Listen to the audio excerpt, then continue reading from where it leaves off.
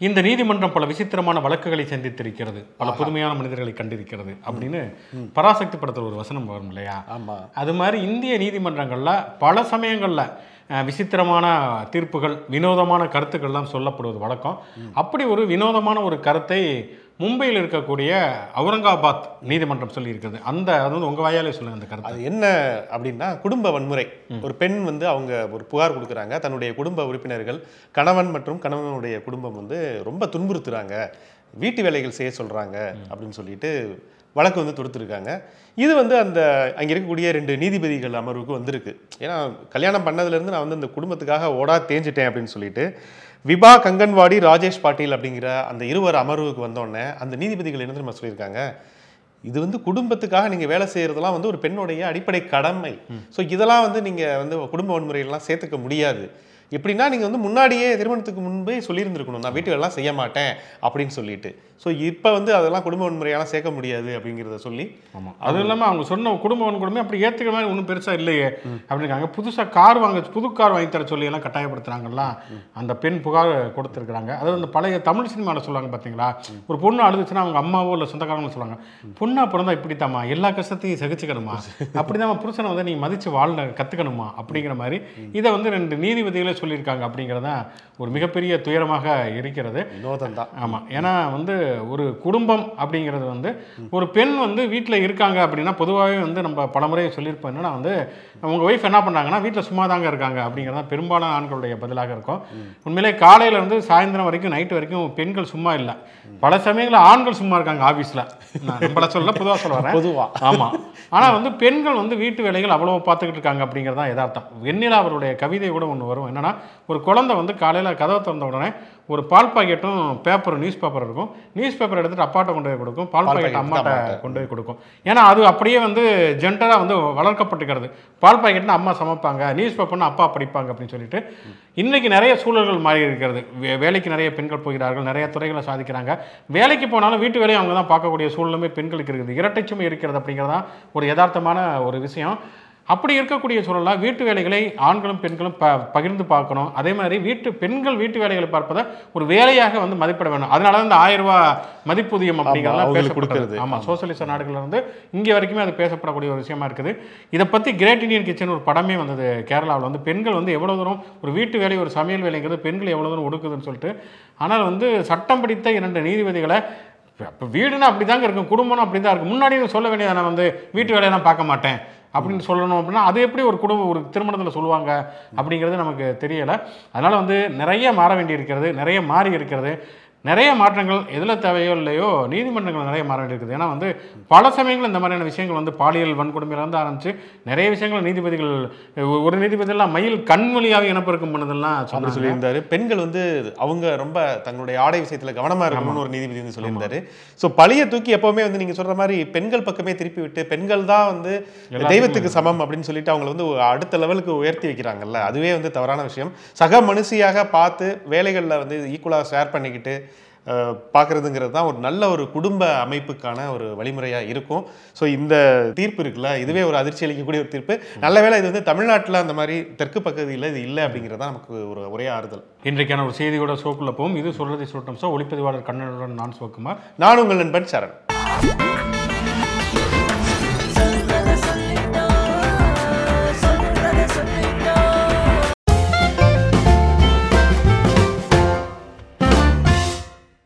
வாரத்தின் இறுதி நாளில் நம்முடைய பார்வையாளர்களுக்காக ஓடிடி மற்றும் புத்தக பரிந்துரை செய்வோம். என்ன ஓடிடியில் என்ன படம் பார்க்கலாம்? ஓடிடியில் வந்து இப்போ மலையாள படம் ஒன்று வந்திருக்கு. என்னடா அது மலையாள படமாகவே சொல்கிறானே அப்படின்னு வந்து தயவுசெய்து பார்வையாளர்கள் நினைக்க வேணாம். 2 ஆங்கில படமும் நான் வந்து பரிந்துரைக்கிறேன். அது வந்து த்ரில்லர் விரும்பிகளுக்கான 2 ஆங்கில படங்கள். முதல்ல அதை பற்றி சொல்லிடுறேன். பார்பேரியன் மற்றும் மேட்ரியார்க் அப்படிங்கிற 2 படம். இந்த 2 படம் எப்படிப்பட்ட ஒரு ஜானர்னா, ஒரு வீடு இருக்குது, அந்த வீட்டுக்கு வந்து போய் வசிப்பாங்க, அந்த வீட்டில் சில அமானுஷ்யமான விஷயங்கள் வந்து நடக்கும். அப்புறம் வந்து இங்கே ஃபாரின்லலாம் வந்து நிலவரை இருக்கும், அதுக்குள்ளே வந்து வித்தியாசமான ஒரு ஒலி கேட்கும், அது தேடி போகையில் மாட்டிக்குவாங்க, இன்னொருத்தர் ஒரு ஏற்கனவே அங்கே அடைபட்டு கிடப்பாருன்னு இப்படி டெம்ப்ளேட் இருக்கும்ல, அதே போன்ற டெம்ப்ளேட்டுகளில் வந்த படம் தான் இந்த பார்பரியன் என்று மேட்ரியார்க். ஆனால் என்னென்னா நல்ல சவுண்ட் எஃபெக்ட் வித் வந்து வித்தியாசமான கேமரா கோணங்களில் மிரட்டி எடுத்துட்டாங்க. ஸோ இந்த 2 படங்களுமே வந்து ஒரு த்ரில்லர் விரும்பிகள் நிச்சயமாக ஒரு பொழுதுபோக்குக்காக இந்த 2 படங்களுமே வந்து பார்க்கலாம். ஹாட் ஸ்டாரில் இருக்குது. அப்புறம் அப்பன் அப்படிங்கிற ஒரு மலையாள படம். இந்த மலையாள படத்தில் வந்து இவர் மஜு அப்படிங்கிற ஒருவர் அறிமுக இயக்குனர் தான். ஆனால் அறிமுக இயக்கத்துக்கான ஒரு விஷயமா இல்லாமல் ஒரு தேர்ந்த ஒரு இயக்கத்தை வந்து வழங்கியிருக்காரு. இந்த படம் நீங்கள் சொன்ன மாதிரி அந்த குடும்ப வன்முறைன்னு இருக்குல்ல, அதில் உச்சத்தில் ஒருத்தருக்கு வந்து கால் 2 செயல்படாது, கட்டிலேயே வந்து படுத்த படுக்கையாக இருக்கக்கூடியவர் எப்படி வந்து ஒரு ஆண் அப்படிங்கிற ஒரு மனோபாவத்தோடு இருக்கார், குடும்பத்தில் எல்லார் மேலேயுமே டாமினேட் பண்ணுறாரு. ஒரு கட்டத்துக்கு மேலே அது த்ரில்லராக மாறிடுது, ஒரு ட்ராமா படம். அவரை கொல்றதுக்கான ஒரு விஷயம் குடும்ப உறுப்பினர்களே வந்து முடிவெடுக்கையில் என்ன மாதிரி நடக்குது, அவர் அதுலேருந்து தப்பிச்சாரா இல்லை பலியானாரா அப்படிங்கிற ஒரு வித்தியாசமான ஒரு கதை தான் இது. இதில் வந்து சன்னி வெயின் அப்படின்னு சொல்லிட்டு ஜிப்சிலெலாம் நடிச்சிருப்பார். ஒரு மலையாள சினிமாவில் ஒரு இளம் நடிகர். அவர் வந்து ஒரு தேர்ந்த நடிகரும் கூட. அவர் தான் இந்த படத்தை தயாரித்து படத்தை வந்து ஒரு மிக முக்கியமான ஒரு ரோல்லையும் நடிச்சிருக்காரு. அனன்யா, நம்ம தமிழ் சினிமாவில் நடித்த அனன்யா வந்து அதில் ஒரு முக்கியமான பாத்திரத்தில் நடிச்சிருக்காங்க. அந்த அப்பா கேரக்டர், டெரரான அப்பா கேரக்டரில் அலன்சியர் லே லோபஸ், அவர் வந்து ரொம்ப நல்ல ஒரு நடிகர். மகேஷின் பிரதிகாரத்துலலாம் வந்து ரொம்ப ஒரு அப்பா கேரக்டரில் ஒரு மாதிரி தட் மீன்ஸ் அந்த அவர் வேலை பார்க்கக்கூடிய கடையில் வந்து வேலை பார்ப்பார். அவர் பேசுகிற அந்த டயலாக் மாடுலேஷன், ஒரு காவல்துறை அதிகாரினா காவல்துறை அதிகாரி மாதிரியே இருப்பார். ஸோ லோபஸோடைய இந்த பாத்திரத்துக்காகவே, அந்த அப்பன் கேரக்டருக்காகவே இந்த படத்தை நீங்கள் பார்க்கலாம். சோனி லைவில் இது வந்து இருக்குது. சரி, ஓடிடி சொல்லிட்டேன். புத்தக பரிந்துரை, என்ன புத்தகம் படிக்கலாம், என்ன படிச்சிங்க ரீசெண்டாக, அதை சொல்லுங்களேன். ஆமாம், அதாவது எழுத்தாளர் ராஜன் குறை, அவருடைய பேரே ஒரு வித்தியாசமான பேர். நிறைவான மனிதர். நிறைவு, எல்லாத்துலேயும் நிறைவு கிடையாது, குறை அப்படிங்கிறது மனிதர்களுக்கு இருக்கும். அப்படிங்கிறனால ராஜன் குறை அப்படிங்கிற பேரில் அவர் எழுதிக்கிட்டு இருக்காரு. நிறைய சமூகம் சார்ந்து, திரைப்படம் சார்ந்தெல்லாம் நிறைய எழுதக்கூடிய ஒரு எழுத்தாளர். அவர் எழுதின ஒரு புத்தகம் என்னன்னா, முதலீட்டியமும் மானுட அழிவும் அப்படிங்கிற ஒரு புத்தகம். காட்சிப்படை பதிப்பத்தினுடைய வெளியீடு. முதலீட்டியம் அப்படிங்கிற வார்த்தையை ரொம்ப புது வார்த்தை அப்படின்னு சொல்லலாம். அதாவது என்னென்னா, கேபிட்டலிசம் அப்படிங்கிற ஒரு வார்த்தையை வந்து தமிழில் வந்து முதலாளித்துவம் அப்படின்னு தான் எல்லாருமே மொழிபெயர்க்கிறது ஒரு வழக்கம். ஆனால் அவர் என்ன சொல்கிறாருன்னா வந்து, கேபிட்டல் அப்படிங்கிறது மூலதனம், அதில் முதல் அப்படிங்கிறதா வந்து அடிப்படையான ஒரு விஷயம். மார்க்ஸ் வந்து, காரல் மார்க்ஸ் இந்த டாஸ் கேபிட்டலில் கேபிட்டல் அப்படிங்கிறத வந்து முதலீடுங்கிற ஒரு வார்த்தையில் தான் பயன்படுத்துகிறாரு. அதாவது ஒரு மூலதனம், ஒரு வணிகத்தினுடைய மூலதனங்கிறது எந்த அளவுக்கு உலகத்தையே மாற்றி அமைத்திருக்கிறது, ஒரு வர்க்கத்தை உருவாக்கி இருக்கிறது தான் மார்க்ஸுடைய அடிப்படையான ஒரு கொள்கை. முதலாளித்துவம் அப்படின்னு சொல்கிறப்ப அது வந்து முதலாளிகளை வந்து மையப்படுத்தினதாக போயிடுது, தனிநபர் மையப்படுத்தலை. மூலதனங்கிற ஒரு விஷயம்தான் வந்து உலகம் முழுக்கவே இன்றைக்கி வந்து ஒரு பல மாற்றங்களை செய்யக்கூடிய ஒரு விஷயமாக இருக்கிறது. அதனால் வந்து முதலீட்டையும் அப்படிங்கிற ஒரு காயினேஜ் அவர் வந்து பயன்படுத்துகிறாரு. அந்த முதலீட்டையும் மானுட அழிவும் அப்படிங்கிற ஒரு புத்தகம் என்னென்னா வந்து, கிட்டத்தட்ட அந்த குளோபல் வார்மிங் பற்றி பேசுகிறப்ப பொதுவாக சுற்றுச்சூழல்வாதிகள் சொல்கிறதுனால, இன்னும் ஒரு 30 ஆண்டுகள் 40 ஆண்டுகளில் இந்த உலகம் வந்து கடுமையான விளைவுகளை வந்து சந்திக்க போகிறது, இன்றைக்கி இருக்கிற மாதிரி உலகம் இருக்காது அப்படின்னு சொன்னாங்க. வந்து கிட்டத்தட்ட இந்த புத்தகம் வந்து ஒரு 4-5 ஆண்டுகள் ஆகியிருக்கும். இந்த 4-5 ஆண்டுகளே நம்ம நிறைய விளைவுகளை வந்து சுற்றுச்சூழல் விளைவுகளாக சந்திக்கிறோம். நம்ம மழை காலத்தில் வெயில் அடிக்குது, வெயில் காலத்தில் மழை பெய்யுது, திடீர்னு வெள்ளம் வருகிறது, திடீர்னு பார்த்தா ஒரு வறட்சி வருகிறது. எல்லாமே நம்ம வந்து சுற்றுச்சூழல், கொரோனா வருகிறதுன்னு சொல்லிட்டு நிறைய விஷயங்களை வந்து நம்ம பார்க்குறோம். இதுக்கெல்லாம் அடிப்படை காரணம் என்ன அப்படின்னு பார்க்குறப்ப வந்து, ஒரு மூலதன பேராசை அப்படிங்கிறது தான் உலகத்துடைய ஒரு மிகப்பெரிய அளவிலான சுற்றுச்சூழல் சீரழிவுகளை ஏற்படுத்தி இருக்கிறது அப்படிங்கிறத அந்த புத்தகம் சொல்லக்கூடிய ஒரு விஷயமாக இருக்கிறது. பெரும் நிறுவனங்கள் எப்படி இயற்கை சூழலை அழித்து தங்களுடைய முதலீட்டுக்காக, தங்களுடைய வணிகத்துக்காக எப்படி வந்து இந்த உலகத்தை மாற்றி அமைச்சிருக்கிறாங்க, அது எப்படி நம்முடைய வாழ்க்கையை பாதிக்குது அப்படிங்கிற ஒரு விஷயத்தை தான் வந்து இந்த புத்தகம் முழுக்க வந்து பல்வேறுபட்ட தரவுகளை முன்வைத்து அவர் பேசியிருக்கிறார். வந்து உண்மையிலே ரொம்ப மிக முக்கியமான ஒரு புத்தகம். சுற்றுச்சூழல் சார்ந்தும் ஒரு சோசியல் சயின்ஸ், பொலிட்டிக்கல் சயின்ஸ் அது சார்ந்துமே படிக்க வேண்டிய ஒரு புத்தகம். எழுத்தாளர் ராஜன் குறை எழுதிய முதலீட்டியமும் மானுட அழிவும். தமிழ்நாடு பாஜக தக்க வைத்துக் கொள்ளுமா தமிழகத்தை? ஏன்னா வந்து கிட்டத்தட்ட வந்து அவங்களுடைய பல ஆண்டுகளாகவே அவங்களுடைய அஜெண்டா என்னென்னா, தமிழகத்தில் தாமரையை மலர வைப்போம், தமிழகத்தை கைப்பற்றுவோம், தமிழகத்திலும் எங்களுடைய ஆட்சி வரும் அப்படிங்கிறது அவங்களுடைய முழக்கங்களாக இருக்கிறது அப்படிங்கிற ஒரு விஷயத்தை பார்க்கிறோம். அதனால் வந்து இந்தியா முழுக்க பாஜக வேறு உத்திகளை கடைப்பிடித்தாலும் கூட தமிழ்நாட்டுக்குன்னு சில நடைமுறைகள் இருக்குதுங்கிறப்ப அந்த மாதிரியான உத்திகளையுமே தமிழ்நாடு பாஜக கையில் எடுக்கிறது அப்படிங்கிறத பார்க்குறோம். ஒரு உதாரணத்துக்கு பார்த்தோம்னு சொன்னால் வந்து, திராவிடர், ஆரியர் இந்த மாதிரியான விஷயங்கள்லாம் வரப்போ யுவன் சங்கர் ராஜா ஒரு ட்வீட் போட்டார். நான் வந்து ஒரு கருப்பு திராவிடன் என்பதில் நான் பெருமை கொள்கிறேன் அப்படின்னு சொன்னப்ப, அண்ணாமலை வந்து நானே ஒரு அண்டங்க கருப்பு தமிழ் தாங்க அப்படின்னு சொல்லிட்டு அவருமே வந்து நானும் வரேன் அப்படி சொல்லி கீழே நின்னார் அப்படிங்கிறத பார்க்குறோம். இப்போ என்னன்னா வந்து, இந்த இந்தி திணிப்பு எதிர்ப்பு அப்படிங்கிற விஷயத்தை திமுக எடுக்கிறது, இளைஞரணி சார்பாக ஆர்ப்பாட்டம் நடந்திருக்கிறது. இப்போ வந்து திமுகவுடைய தலைமையே தமிழ்நாடு முழுக்க வந்து இந்தி திணிப்பு எதிர்ப்புக்காக வந்து பல பொதுக்கூட்டங்கள் நடத்த போகிறாங்க. ஸ்டாலின் பெரம்பலூரில் கலந்துக்கிறார். தமிழ்நாடு முழுக்க நடத்த போகிறாங்க. அப்படிங்கிறப்ப இவங்களுடைய இந்தி திணிப்பு எதிர்ப்பு அப்படிங்கிறதே போலியான ஒரு விஷயம். தமிழை வந்து இவங்ககிட்ட காப்பாற்றணும் அப்படின்னு சொல்லிட்டு இப்போ தமிழுங்கிற ஒரு விஷயத்தை வந்து கையில் எடுத்து பிஜேபி ஆர்ப்பாட்டம் நடத்திக்கிட்டு இருக்கிற ஒரு விஷயத்தெல்லாம் பார்க்கலாம். அப்போ தமிழ்நாட்டுக்குன்னு இருக்கக்கூடிய அதாவது திராவிட கட்சிகளை எதிர்ப்பது, திராவிட இயக்கத்தை எதிர்ப்பது, இதெல்லாம் ஒரு பக்கம் இருந்தாலுமே அவங்க வந்து எதை வைத்து வந்து அரசியல் வெற்றி பெற்றார்களோ அந்த விஷயத்தை நம்ம கையில் எடுத்துட்டு ஜெயிக்க பார்க்கலாம் அப்படிங்கிற மாதிரி நினைக்கிறாங்க. இது வந்து பழிக்கும் அப்படின்னு நினைக்கிறீங்களா? இது வந்து பழிக்கும் அப்படிங்கிறதெல்லாம் தாண்டி இதை செய்யறதுக்கான ஆள் இங்கே யார் இருக்கா, தலைமை எப்படி இருக்கு அப்படிங்கிறத பார்க்க வேண்டியிருக்கு. தலைமை வந்து இப்போ அண்ணாமலை தன்னை முன்னிலைப்படுத்தி ஒரு அதிரடி அரசியல் பண்ணி எப்படியாவது நம்மளை திரும்பி பார்க்க வைக்கணுங்கிறத மட்டுமே அவருடைய கொள்கையாக வச்சிருக்காரே ஒழிய, நீங்கள் சொன்ன மாதிரி ஒரு சித்தாந்த ரீதியாக அவர்கிட்ட வந்து எந்த ஒரு பார்வை இல்லை அப்படிங்கிற மாதிரி தான் இருக்குது. அவர் வந்து ஒரு டீம் வச்சிருக்காரு.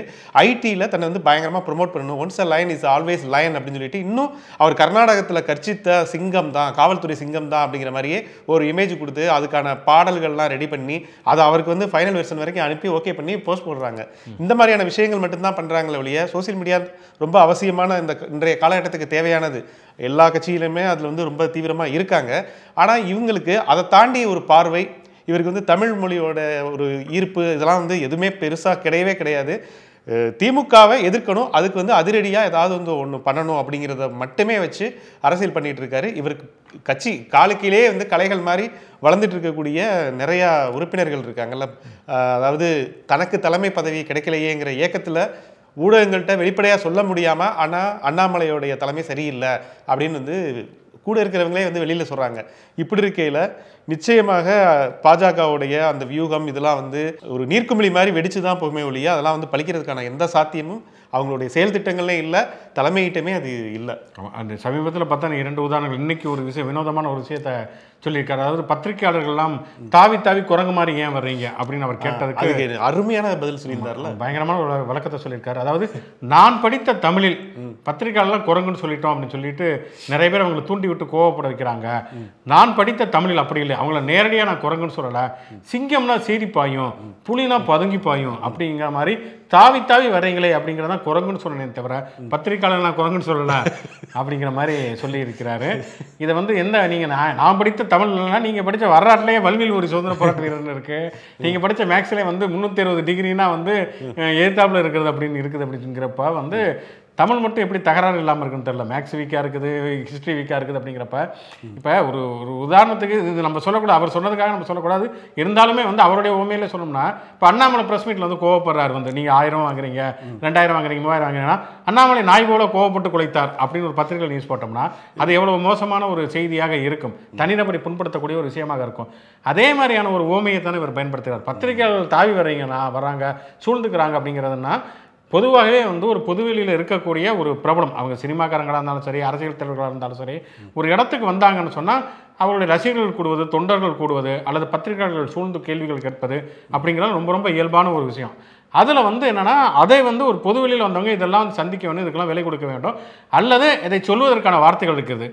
யாருமே வந்து சொல்லாத ஒரு வார்த்தையை சொல்லிட்டு அதுக்கு வித்தியாசமான ஒரு டெஃபினேஷன், நான் சொன்னது தவறு, நிச்சயம் வந்து கோவப்பட்டு நான் அப்படி சொல்லிட்டேன், அப்படி சொல்லக்கூடாது, வந்து பத்திரிகை நண்பர்கள் எங்களை மன்னிக்கணும் அப்படின்னு சொன்னால் அது நேர்மை இருக்கிறது. அந்த பகிரங்கமாக ஒத்துக்கொள்ளக்கூடிய மனோபாவம் அவர்கிட்ட இல்லையே. இல்லை, அதுக்கு ஒரு விளக்கம் கூட தாவி குரங்கு வருமா, நீங்கள் தாவி வந்தீங்கிறதா நீங்கள் குரங்கு மாதிரி வந்தீங்க அப்படின்னு சொல்றாரு அப்படிங்கிறது. அதில் பக்கத்தில் ஹெச்ராஜா வேற வச்சிருக்கா அப்படி வந்து அவர் ஏதோ நல்லவர் மாதிரியும் இவர் ஏதோ வந்து ரொம்ப நல்லவர் மாதிரி. அவர்லாம் வந்து பொறுமையுடைய பொறுமைனா என்னன்னே தெரியாத ஒரு மனிதர் அவரு.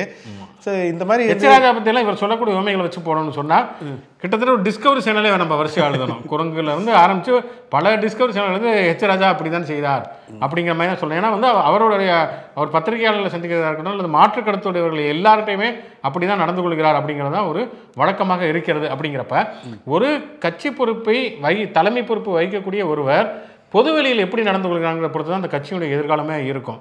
அது கருணாநிதியாக இருக்கட்டும், எம்ஜிஆராக இருக்கட்டும், ஜெயலலிதா வந்து பெரும்பளவு பத்திரிகையாளர்களை சந்திக்கிறதுலன்னு வச்சுக்கோங்க. ஆனால் அண்ணாவாக இருக்கட்டும், அண்ணாவெல்லாம் வந்து ஒரு கூட்டத்தில் வந்து பிரச்சார கூட்டத்துக்கு போகிறப்ப வந்து கெட்ட வாரத்தில் வந்து அவங்க அம்மாவை திட்டி வந்து ஒரு தட்டி வந்து வைத்திருக்கிறார்கள். அங்கே போய் இவர் வந்து விளக்க பெட்ரோமஸ் லைட்டை வைங்கிறார். வந்து இப்போ யார் இதை எழுதுனாங்கிறது வெளிச்சமாகட்டும், இது வசவாளர்கள் வாழ்க அப்படின்னு சொல்லிட்டு அண்ணா வந்து சொன்னார் அப்படிங்கிறது ஒரு வரலாறு. அப்படி இருக்கக்கூடிய ஒரு சூழலில் இப்படி தான் வந்து எல்லாமே இப்போ காமராஜராக இருக்கட்டும் அல்லது அண்ணாவாக இருக்கட்டும் பெரியாராக இருக்கட்டும் ராஜாஜியாக இருக்கட்டும், ராஜாஜியும் பெரியாரும் அவ்வளோ தூரம் அரசியல் ரீதியிலான எதிரிகளாக இருந்தாலும் கூட தனிப்பட்ட முறையில் அவ்வளோ நட்பு பாராட்டியவர்களாக இருந்தார்கள். தனிப்பட்ட முறையில் அவர்கள் யாருமே இப்படிலாம் பேசுனது கிடையாது. அதுவும் குறிப்பாக பத்திரிகையாளர்கள் இப்படி வந்து பேசிய தலைவர்கள் யாருமே கிடையாது. மிக மிக மோசமான முறையிலே நடந்து கொள்ளக்கூடிய ஒரு தலைமை பொறுப்பில் இருக்கிறவர் எப்படி வந்து இந்த கட்சியை வந்து தக்க வைப்பார், அந்த கட்சிக்கு எப்படியான ஒரு எதிர்காலம் இருக்கும் அப்படிங்கிறத ஒரு மிகப்பெரிய கேள்வியாக இருக்கிறது. அது மட்டும் இல்லை, போகிற போக்கில் என்னென்னா வந்து இப்போ ஒரு நேர்காணல் கூட கொடுத்துருக்கிறாரு இவர் அண்ணாமலை. அதில் பார்த்தீங்கன்னா உளவுத்துறை அதிகாரி ஒருத்தர், நம்ம அந்த பேரை சொல்ல வேண்டியதில் ஒரு கிறிஸ்தவர், அவர் வந்து திமுக ஆட்சிக்கு வந்ததுக்கு பிறகு தேடி தேடி கிறிஸ்தவர்கள் எல்லா பக்கமே வந்து நியமிச்சுக்கிட்டு இருக்கிறாங்க, அது வந்து லாவண்யா மரணத்தில் வந்து ஆரம்பிச்சு எல்லாமே தெரிகிறதுன்னு சொல்லிட்டு பகிரங்கமாக குற்றம் சாத்துக்கிறாரு. அந்த இவர் சொல்லக்கூடிய உளவுத்துறை அதிகாரிங்கிறவர் பல ஆண்டு காலமாக திமுக ஜெயலலிதா ஆட்சி காலத்தில் வந்து இருக்காரு. முக்கிய பொறுப்பு உளவுத்துறையில் மிக முக்கியமான பொறுப்புலையும் இருந்தார். நல்ல அதிகாரின்னு பேர் எடுத்த ஒருத்தர் இப்படி ஒரு குற்றம். சமீபத்தில் கூட தேர்தல் ஆணையம் ஏதோ ஒரு கோவையிலே இங்கே ஒரு தேர்தலுக்கு வந்து பொறுப்புக்கு ஆரம்பிச்சிருக்காங்க. பல ஆண்டு காலம் வந்து பல பொறுப்புகள் இருக்கக்கூடிய ஒரு அதிகாரி தவறு பண்ணிக்கிறார். இப்போ தூத்துக்குடி துப்பாக்கி சூடு நடக்குது, ஒரு அதிகாரி வந்து தப்பாக வந்து ஆர்டர் போட்டிருக்காரு அப்படின்னா அவரை வந்து நம்ம வந்து கண்டம் பண்ணலாம், அவர் பண்ணது தவறு அப்படின்னு சொல்லலாம். இவருடைய காது இப்படி தாங்க, அதனால தாங்க இப்படி ஆணையிட்டார் அப்படின்னு சொன்னால் அது எவ்வளோ பெரிய அபத்தமோ அதை விட 100 மடங்கு அபத்தம். ஏன்னா இது வந்து வெறும் அபத்தம் மட்டும் சொல்ல முடியாது, இன்னொரு வகையில் ஆபத்தும் கூட. ஏன்னா வந்து இந்த குறிப்பிட்ட மதத்தை சார்ந்தவர்கள் காவல்துறையிலே இருக்கக்கூடாது, உளவுத்துறையிலே இருக்கக்கூடாது, அப்படி இருந்தால் நாங்கள் இப்படி தான் சந்தேகப்படுவோங்கிற மாதிரியான ஒரு பொது புத்தியில் ஒரு விஷத்தை விதைக்கக்கூடிய ஒரு விஷயத்தை தான் வந்து அண்ணாமலை செய்கிறார். அது மிக மிக மோசமான ஒரு விஷயமாகத்தான் இருக்கும். அந்த குள்ளா வச்சவங்கலாம் தீவிரவாதிகள்னு கொஞ்சம் சில வருடங்களுக்கு முன்பு எல்லாருமே சினிமாக்கள் எல்லாம் உருவப்படுத்திட்டு இருந்தாங்க. அது இப்போ மெல்ல மெல்ல தமிழகத்தில் அந்த மாதிரியான பார்வை எல்லாம் மாறின இந்த சமயத்தில் சிறுபான்மையினர் அவங்க வந்து ஒரு குறிப்பிட்ட அதிகார மையத்தில் வந்து ஆபத்து அப்படிங்கிற அதுவும் ஐபிஎஸ் அவர் எல்லா இடங்களுமே அவங்களுடைய ஆட்கள் அதை பெருமையாகவே சொல்லிட்டு இருக்காங்க. அதை அவர் வந்து அந்த ஐபிஎஸ்ங்கிற அந்த பட்டத்தை விட்டுட்டு, ஏன்னா அவர் வந்து கிட்டத்தட்ட அவர் விஆர்எஸ் வாங்கி தானே வந்தார், திருப்பி அதை ஏன் சுமந்துட்டு இருக்காருன்னு தெரியல. இது வந்து ஒரு பெரிய பெருமைக்குரிய விஷயமா வந்து பேசிட்டு இருக்காரு. ஒரே அடியில் நான் வந்து வேற மாதிரி ஆக்கிடுவேன், சாராய வியாபாரி அப்படின்ட்டு. அரசியல் ரீதியான எவ்வளவோ பிரச்சனைகள் இருக்கலாம் செந்தில் பாலாஜிக்கும் அவருக்கும். அதை வந்து கருத்தியல் ரீதியாக தான் ஒரு மோதல் போக்கு இருக்கணுமே ஒழிய நான் வந்து அடிச்சிருவேன், அவங்களுக்குலாம் பதில் சொல்லணும், சாராய வியாபாரிக்கெலாம் பதில் சொல்ல வேண்டிய அவசியம் இல்லை அப்படின்னு சொல்கிறதெல்லாம் வந்து ஒரு மமதையோடைய உச்சத்தில் பண்ணக்கூடிய ஒரு வேலை தான் இது. இவர் இப்படி பண்ணுறது தலைமைக்கு தெரியுதா, இல்லை இவங்களுடைய அந்த மொழி அப்படிங்கிற ஒரு விஷயம் பெரிய ஒரு இங்கேருந்து மேலிடத்துக்கு கொண்டு போய் சேர்க்கறதுலேருந்து சிக்கல் இருக்கா அப்படிங்கிறது தெரில. தொடர்ந்து அவருடைய ஒவ்வொரு செயல்களுமே பார்த்தோம்னா டிகோட் பண்ணோம்னா அதில் வந்து கடுமையான ஒரு வெறுப்பு அரசியல் இருக்குது. எல்லாரையும் திரும்பி பார்க்க வச்சு ஏதாவது செஞ்சு நம்மளை வந்து திரும்பி பார்க்க வைக்கணும் அப்படிங்கிற ஒரு போக்கு இருக்குது. அது ரொம்ப ஆபத்தான போக்கு. ஏன்னா இதை பார்த்து அடுத்து வரக்கூடிய ஒரு தலைமுறையினர் அவங்க வந்து ஒரு ஹீரோ மாதிரியும் பார்க்குறாங்க. பாருங்க எங்கள் ஆளுடைய கொடும்பாவியை வந்து திமுகவில் வந்து எரிக்கிறாங்க, பாருங்க திமுக அதிமுகங்கிற ஒரு கட்சியை விட்டுட்டு இப்போ நாங்கள் தான் பவர்ஃபுல்லாக இருக்கோம் அப்படின்னு சொல்லிட்டு, அப்போ நாங்கள் தான் தமிழகத்தில் 2வது கட்சி அப்படின்னு சொல்லிட்டு ட்வீட் போட்டுட்டு இருக்காங்க. ஒரு கொடும்பாவியை வந்து திமுக எரிக்கிறதே வந்து ஒரு பெரிய ஒரு அடையாளமாக வந்து அவங்க துப்பிட்டாங்க, எவ்வளோ பெரிய விஷயம் அப்படிங்கிற மாதிரி வந்து தொடச்சுக்குவோம் அப்படிங்கிற மாதிரி. தமிழுங்கிற அடையாளம், ஏன்னா தமிழுங்கிற அடையாளத்தை வந்து இப்போ அண்ணாமலை மட்டும் இல்லை, ஆளுநர்லேருந்து ஆரம்பித்து மோடி வரைக்குமே அதை எடுத்து ஒரு அரசியல் பண்ணணும் அப்படின்னு பார்க்குறாங்க. அந்த தமிழ் மொழிங்கிறது வந்து ஒரு சமய சார்பற்ற இலக்கியம்ங்கிறது ஒன்றும் கிடையாது, அதுவுமே எங்களுடைய சனாதன இலக்கியம் தாங்கிற மாதிரியான விஷயங்கள்லாம் வந்து முன்வைக்கிறார்கள். ஆனால் பொதுவாக தமிழகத்தை பொறுத்த வரைக்கும் 2 விஷயத்தை நம்ம உறுதியாக சொல்லலாம். வந்து இவங்க தமிழ் திராவிடங்கிற விஷயத்தை எடுத்து வச்சுட்டு அதில் ஒரு இந்துத்துவ அரசியல் பண்ணதுனால 2 விஷயத்தை உறுதியாக சொல்லலாம். தமிழர்களை பொறுத்த வரைக்கும் தமிழர்கள் வந்து இன்னைக்குமே வரைக்குமே வந்து 99% தமிழர்கள் வந்து மத நம்பிக்கை உள்ளவர்கள் தான், இந்துக்களாகவோ இஸ்லாமியர்களாகவோ கிறிஸ்தவர்களாகவோ இருக்கிறவர்கள் தான். ஆனால் அவங்க எல்லாருமே தங்களுடைய மத நம்பிக்கையை ஒரு தனிப்பட்ட நம்பிக்கையாக தான் வச்சுருப்பாங்க. வீட்டுக்குள்ளே தங்களுடைய மத நம்பிக்கை வச்சுக்குவாங்களே தவிர பொது வெளியில் பொறுத்தவரைக்கும் எல்லாருமே சகோதரத்துவத்தோடு தான் இருப்பாங்க. ஒரு ஓட்டு போட்டு வரப்போ ஆகா நம்ம மதத்துக்காரங்க அப்படின்னு சொல்லி ஓட்டு போடுறங்கிற பண்பாடுங்கிறது தமிழ்நாட்டில் கிடையவே கிடையாது. வந்து ஒருத்தர் நாத்திகர் இருக்காரு அப்படின்னாலுமே கூட அது அவரோட கொள்கை. கருணாநிதி வந்து நாத்திகம் பேசினா அது அவரோட கொள்கைங்க. வந்து மற்றபடி அவர் ஆட்சிக்கு வந்தால் எங்களுக்கு நல்லது நடக்குமா இல்லையாங்கிறது மட்டும்தான் கேள்வி. சரி கருணாநிதி சரியில்லை, ஜெயலலிதானா அவங்களுக்கு போடுவோம் அப்படிங்கிறதானே தவிர ஜெயலலிதா வந்து மகாமக குளத்தில் குளிச்சாங்கிறதுக்காண்டி ஓட்டு போடுறதோ இல்லை கருணாநிதி வந்து நாத்திகம் பேசுகிறாங்களோ ஓட்டு போடாமல் இருக்குதுங்கிறதோ தமிழர்களுடைய பண்பாக கிடையாது. வந்து தமிழர்களை பொறுத்தவரை மதம்ங்கிறது ஒரு தனிப்பட்ட நம்பிக்கை, தனிப்பட்ட பர்சனல் விஷயம். மற்றபடி அரசியலுங்கிறது பொதுவான ஒரு விஷயங்கிறது தான் எப்பயுமே இருந்திருக்கிறாங்க. அதனால மதத்தை வைத்து அதிகாரிகள் வந்து எல்லா பக்கமே பாரபட்சம் காட்டுவதுங்கிறது எந்த அளவுக்கு பழிக்கும் அப்படிங்கிறது ஒரு கேள்விக்குறியான ஒரு விஷயம். அதே மாதிரி அண்ணா வந்து ஒரு கூட்டத்தில் பேசுகிறப்பே சொல்லுவார், அந்த இன்க்ளூசிவ் பாலிடிக்ஸுங்கிறது எந்த அளவுக்கு வந்திருக்குது அப்படிங்கிறப்ப அவர் என்ன சொல்லுவார்னா வந்து நீங்கள் வந்து இந்த கூட்டத்தில் வந்து 100 பேர் இருக்கீங்கன்னா கருப்பாக இருக்கவங்களாம் இந்த பக்கம் வாங்க, சிகப்பாக இருக்கவங்களாம் அந்த பக்கம் வாங்கினா இங்கிட்டு 50 பேர் அங்கிட்டு 50 பேர் போவாங்க. அப்புறம் குள்ளமாக இருக்கவங்களாம் இங்கிட்டு வாங்க, உயரமாக இருக்கவங்க வாங்கினா, கருப்பாக இருக்கவங்களையும் வருவாங்க, சிவப்பாக இருக்கவங்களையும் வருவாங்க. அதுக்கப்புறமேல் பார்த்தீங்கன்னா வந்து வெள்ளை கலர் சட்டை போட்டிருக்கவங்க வாங்கினா இங்கேருந்து வருவாங்க, அங்கேருந்து வருவாங்க. நம்ம எல்லாருக்குமே பல அடையாளங்கள் இருக்குது, யாருக்குமே ஒரே அடையாளமே கிடையாது. வந்து ஒரே நேரத்தில் தமிழனா, ஒரே நேரத்தில் இந்தியனா, ஒரே நேரத்தில் ஒரு மதமா, ஒரு ஜாதியா, நம்ம தெரு உறுப்பினரா, நம்ம ஒரு ஆணா பெண்ணா, இப்படி பல அடையாளங்கள் இருக்குது. அப்படிங்கிறப்ப ஒரு அடையாளத்தை வச்சு மட்டுமே நம்ம எதுவுமே பண்ண முடியாதுங்கிறதுல அதனால தான் எல்லாத்தையும் இன்க்ளூசிவாக பண்ணிக்கிட்டதுனால தான் வந்து இங்கே தமிழ்நாட்டில் வந்து அவ்வளோ தூரம் கல்வி வளர்ச்சி வந்து தொழில் வளர்ச்சி வந்து அவ்வளோ தூரம் வந்திருந்தது. வந்து அந்த இன்க்ளூசிவ்னஸை வந்து முற்றிலுமாக உடைச்சிட்டு ஒரே அடையாளம் இல்லை வந்து இவங்க எல்லாமே எதிரிகள் அப்படின்னு கட்டமைச்சோம்னா வந்து அது ஒட்டுமொத்தமாக வந்து தமிழ் சமூகத்துக்கே வந்து எதிரிகளாகத்தான் அது வந்து மாறும். ஏன்னா இன்னைக்கு வட மாநிலங்களில் வந்து அந்த மாதிரி அரசியல் வெற்றி பெறுதே தவிர அங்கே என்ன டெவலப்மெண்ட் இருக்குன்னு பார்த்தோம்னா ஒன்றுமே கிடையாது. தமிழ்நாட்டையோ அல்லது கேரளாவையோ ஒப்புறப்ப அந்த இன்க்ளூசிவ்னஸ் அப்படிங்கிறது தான் நிறைய இடங்கள் நம்ம வெற்றி பெறுவதற்கு காரணமாக இருந்திருக்கிறது. ஆனால் நீங்கள் வந்து ஒரு வழக்கு ஒரு குண்டுவெடிப்பு நடக்குதுன்னா உடனடியாக வந்து அதுக்கு ஒரு முடிவு பண்ணுறது, அதுக்கு வந்து உளவுத்துறை அதிகாரியுடைய மதத்தை வந்து அடிப்படையாக வைத்து குற்றம் சுமத்துவது அப்படிங்கிறலாம் இந்த மாதிரியான தமிழ்நாடு இது வரைக்கும் இருக்கக்கூடிய அந்த இன்க்ளூசிவ்னஸுக்கு எதிரான ஒரு விஷயம். அது வந்து ஒட்டுமொத்தமாக இந்த சிஸ்டத்து மேலேயே மக்களில் வந்து அவநம்பிக்கை கொள்ளணும் அப்படிங்கிறது வந்து தூண்டக்கூடிய ஒரு விஷயம். அதை வந்து தமிழ்நாடு ஏற்குமாங்கிறது ஒரு மிகப்பெரிய கேள்விக்குறியாக இருக்கிறது. அதனால் வழக்கமாக நாங்கள் வந்து மதத்தை வச்சு அரசியல் பண்ணுவோம். பட் இப்போ வந்து தமிழ் திராவிடம் இதெல்லாம் வச்சு நாங்கள் பண்ணுவோம் அப்படின்னாலும் அதுலேயுமே நீங்கள் அதை எப்படி பண்ணுறீங்கிறதுல தான் ஒரு பெரிய கேள்வி இருக்குது. ஏன்னா இங்கே வந்து ஜெயலலிதாவாக இருக்கட்டும், விஜயகாந்த் வரைக்குமே இதெல்லாம் வச்சு அரசியல் பண்ணியிருக்காங்க. அதில் ஓரளவுக்கு ஜெயிச்சும் இருக்கிறாங்க. ஏன் அவங்க ஜெயிச்சிருக்காங்கன்னா அந்த விஷயத்துடைய கூறுகளை சில விஷயங்கள் அவங்க எடுத்து பண்ணாங்க. ஜெயலலிதாவுக்கு வந்து ஒரு கடுமையான மத நம்பிக்கை இருந்தது, எல்லாமே இருந்ததுன்னா கூட இடஒதுக்கீடுங்கிற ஒரு விஷயமா இருக்கட்டும் அல்லது மாநில உரிமைகள்ங்கிற ஒரு விஷயமா இருக்கட்டும் அதெல்லாம் அவங்க உறுதியாக இருந்ததுனால தான் அவங்களால வந்து வெற்றி பெற முடிஞ்சது அப்படிங்கிற விஷயத்தை வந்து அண்ணாமலை புரிஞ்சுக்கணும். ஆனால் அவர் படித்த ஆப்பில் அதெல்லாம் இல்லைங்கிறது சோகமான ஒரு விஷயம். அதுதான் இது எங்கள் அப்பா இது பழமொழி மாரி தான் ஞாபகம் வருது. அடடா அண்ணாமலை அண்ணாந்து பார்த்தா ஒண்ணும் இல்லை அப்படின்னு சொல்ற மாதிரி அப்பா வந்து அண்ணாமலை வரைக்கும் பழமொழி சொல்லியிருக்காங்க. இல்லை அது வந்து இப்படி இந்த அண்ணாமலைங்கிற பேருக்காக ஒரு ரைமிங்காக சொல்லுவாங்க. ஏன்னா அண்ணாமலைக்கு அரோகராவோட தான் சொல்லுவாங்க. ஆமாம், இந்த மாதிரி வந்து இங்கே மட்டும் இல்லை, காஷ்மீரில் வந்து இந்த சாஃப் ஃபைசல்னு ஒருத்தர் ஆல் இந்தியா முதல் ரேங்க் எடுத்துட்டு அரசியலுக்கு வந்து அவரும் நிறையா சூடுபட்டுக்கிட்டு கடைசியில் திருப்பி போயிட்டு மறுபடி வந்து அப்படின்னு சொல்லிட்டு ஒரு குளறுபடியாக ஒரு இது பண்ணார் தன்னுடைய நிலைப்பாட்டிலேயே. அதே மாதிரி தான் இங்கே வந்து இவர் ஐபிஎஸ் பதவியை விட்டுட்டு வந்தோடனே, ஏன்னா ஏற்கனவே வந்து ரொம்ப கடுமையான ஒரு நேர்மையான அதிகாரி அப்படின்லாம் வந்து ஊடகங்கள் அவருக்கு வந்து ஒரு பிம்பம் கொடுத்து வச்சுருந்தது கர்நாடகா சிங்கம் அப்படின்னு சொல்லிட்டு. அவர் வந்து ரிசைன் பண்ண உடனே நிறைய பேர் இவர் அடுத்த தலைமுறையெல்லாம் வந்து ஒரு நம்பிக்கையான ஒரு அரசியல் தலைவர் வரப்போகிறாரு அப்படிங்கிற மாதிரிலாம் பண்ணாங்க. ஆனால் அவருடைய செயல்கள் அந்த மாதிரி எதுவுமே இல்லை அப்படிங்கிறது வந்து ரொம்ப வேதனை அளிக்கக்கூடிய ஒரு விஷயமா இருக்குது. ஸோ இனிமேல் வரக்கூடிய காலங்களில், ஏன்னா தேர்தலை மையமாக வச்சு தான் எல்லாமே பண்ணுவாங்க, ஸோ இனிமேல் வரக்கூடிய காலங்களில் அவர் கரெக்டான ஒரு வழியில் போவார் அப்படிங்கிறத வந்து நம்ம எதிர்பார்க்கலாம். பார்ப்போம், பொறுத்து இருந்து பார்க்கணும். அதை நிகழ்ச்சியுடைய கடைசி செக்மெண்ட் தேதி சொல்லும் செய்தி. இன்று யாருடைய பிறந்தநாள், நினைவு நாள் மற்றும் சுவாரஸ்யமான சம்பவம் பார்க்கறதுக்கு முன்னாடி பார்வையாளர்கள் வந்து வந்திருக்கக்கூடிய கமெண்ட்ஸ். ஆமாம், இன்றைக்கி நிறையா வந்திருக்கு. முதலாவதாக ஒருத்தர் நடராஜன் கணேசன், இன்று என்னுடைய பேரன் ஆத்விக்கு வந்து 3வது பிறந்தநாள், ஸோ வந்து வாழ்த்துக்கள் சொல்லிடுங்க அப்படின்னு சொல்லியிருந்தாங்க. ஸோ ஆத்விக் குட்டிக்கு நம்மளுடைய பிறந்தநாள் வாழ்த்துக்களை நம்ம வந்து சொல்லிக்குவோம். Wish you many more happy returns of the day. அதே போல் 2 மெயில் வேறு வந்திருக்கு. அசோகன் ஸ்ரீனிவாசன் அப்படின்னு சொல்லிட்டு அவர் வந்து நம்மளுடைய சொல்கிறத சொல்லிட்டோம்னா ரொம்ப நாளாக பார்த்துட்ருக்காராம். மதுரையை சேர்ந்தவர், பேங்க்கில் வேலை பார்த்து இப்போ வந்து ரிட்டையர்ட் ஆகி அமெரிக்காவில் வந்து சாண்டியாகோவில் இருக்காங்க. ஸோ அங்கே வந்து அவருடைய 64வது பிறந்த தினத்தை வந்து கொண்டாடக்கூடிய அந்த வேலையில் வாழ்த்துக்களை வந்து நம்ம வந்து சொல்லிக்குவோம். ஸோ சார் உங்களுக்கு, அசோகன் ஸ்ரீனிவாசன் சார் உங்களுக்கு வந்து எங்களுடைய சிறப்பு பிறந்தநாள் நல்வாழ்த்துக்களை சொல்ல கடமைப்பட்டிருக்கோம். அதோடு மட்டும் இல்லாமல் Sivakumar looking forward to receive ஒரு அக்கௌண்ட் டீட்டெயில்ஸ் வேறு போட்டு ஒரு பின்குறிப்பு வேறு போட்டிருக்காரு. நீங்கள் விளையாட்டு அனுப்பிச்சு. ஓகே, அதே போல் கிருத்திவாசன், MV கிருத்திவாசன், அவர் ஒரு நியூ ஜெர்சியிலேருந்து ஒரு இது அனுப்பியிருக்காரு. என்னென்னா அவருடைய கிராண்ட்சன் ஸ்ரேயா சாத்ரேயாவுடைய பிறந்தநாள், அதாவது 14வது பிறந்தநாள் இன்று வந்து செலிப்ரேட் பண்ணுறாங்களாம். ஸோ அதுக்காக ஸ்பெஷல் வாழ்த்துக்களை நம்ம வந்து சொல்லிக்குவோம். ஸோ உங்களுடைய பேரன் அவங்களுக்கு வந்து ஸ்ரேயா சாத்ரேயாஸ் அவங்களுக்கு எங்களுடைய பிறந்தநாள் வாழ்த்துக்களை வந்து சொல்லிக்கிறோம்.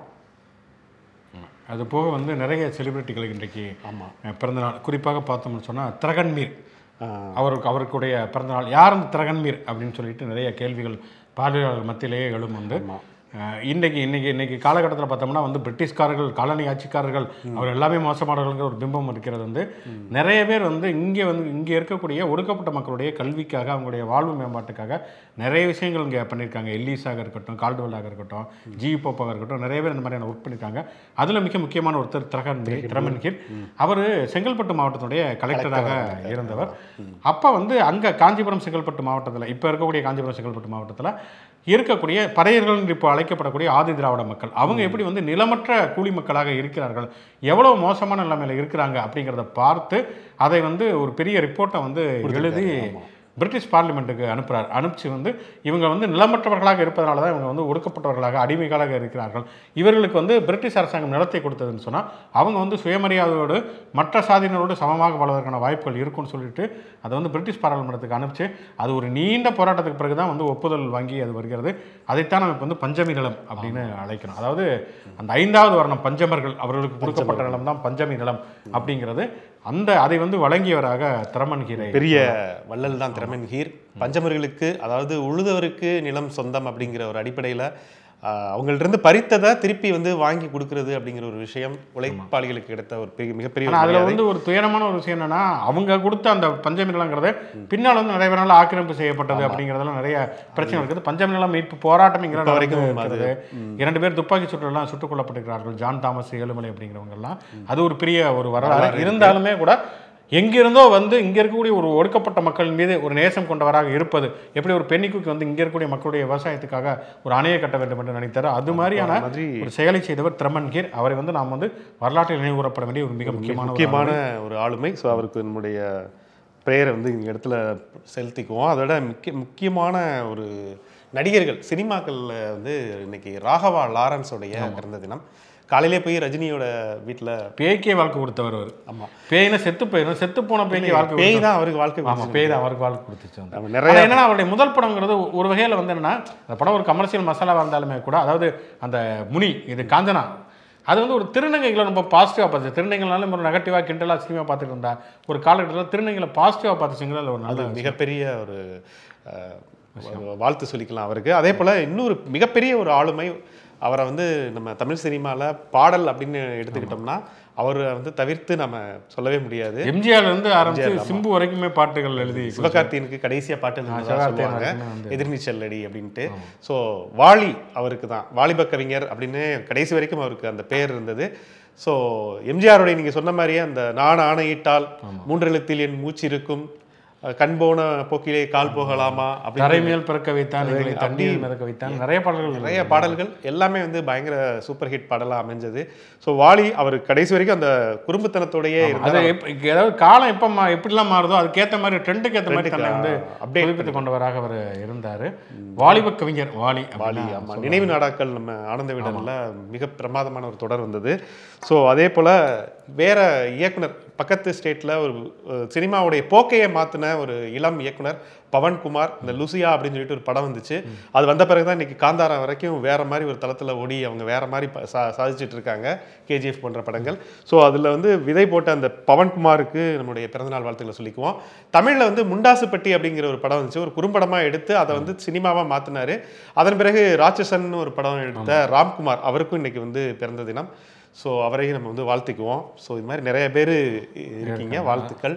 அது மாதிரி வாலியினுடைய பாடல் வரிகள் உங்களுக்கு பிடித்த வரிகள், அதே மாதிரி இவர் முண்டாசுப்பட்டி ராம்குமார் 2 படம் தான் எடுத்திருக்காரு. ராகவா லாரன்ஸ் 2 படமே உங்களுக்கு பிடிக்கும். ராகவா லாரன்ஸுடைய படங்கள் உங்களுக்கு பிடித்த படங்கள், அவர் டான்ஸ் ஆடியதில் வந்து உங்களுக்கு பிடிச்ச படங்கள் இதெல்லாம் வந்து நீங்கள் சொல்லுங்கள், போடுங்க. மீண்டும் திங்கள் சந்திப்போம். நன்றி, வணக்கம்.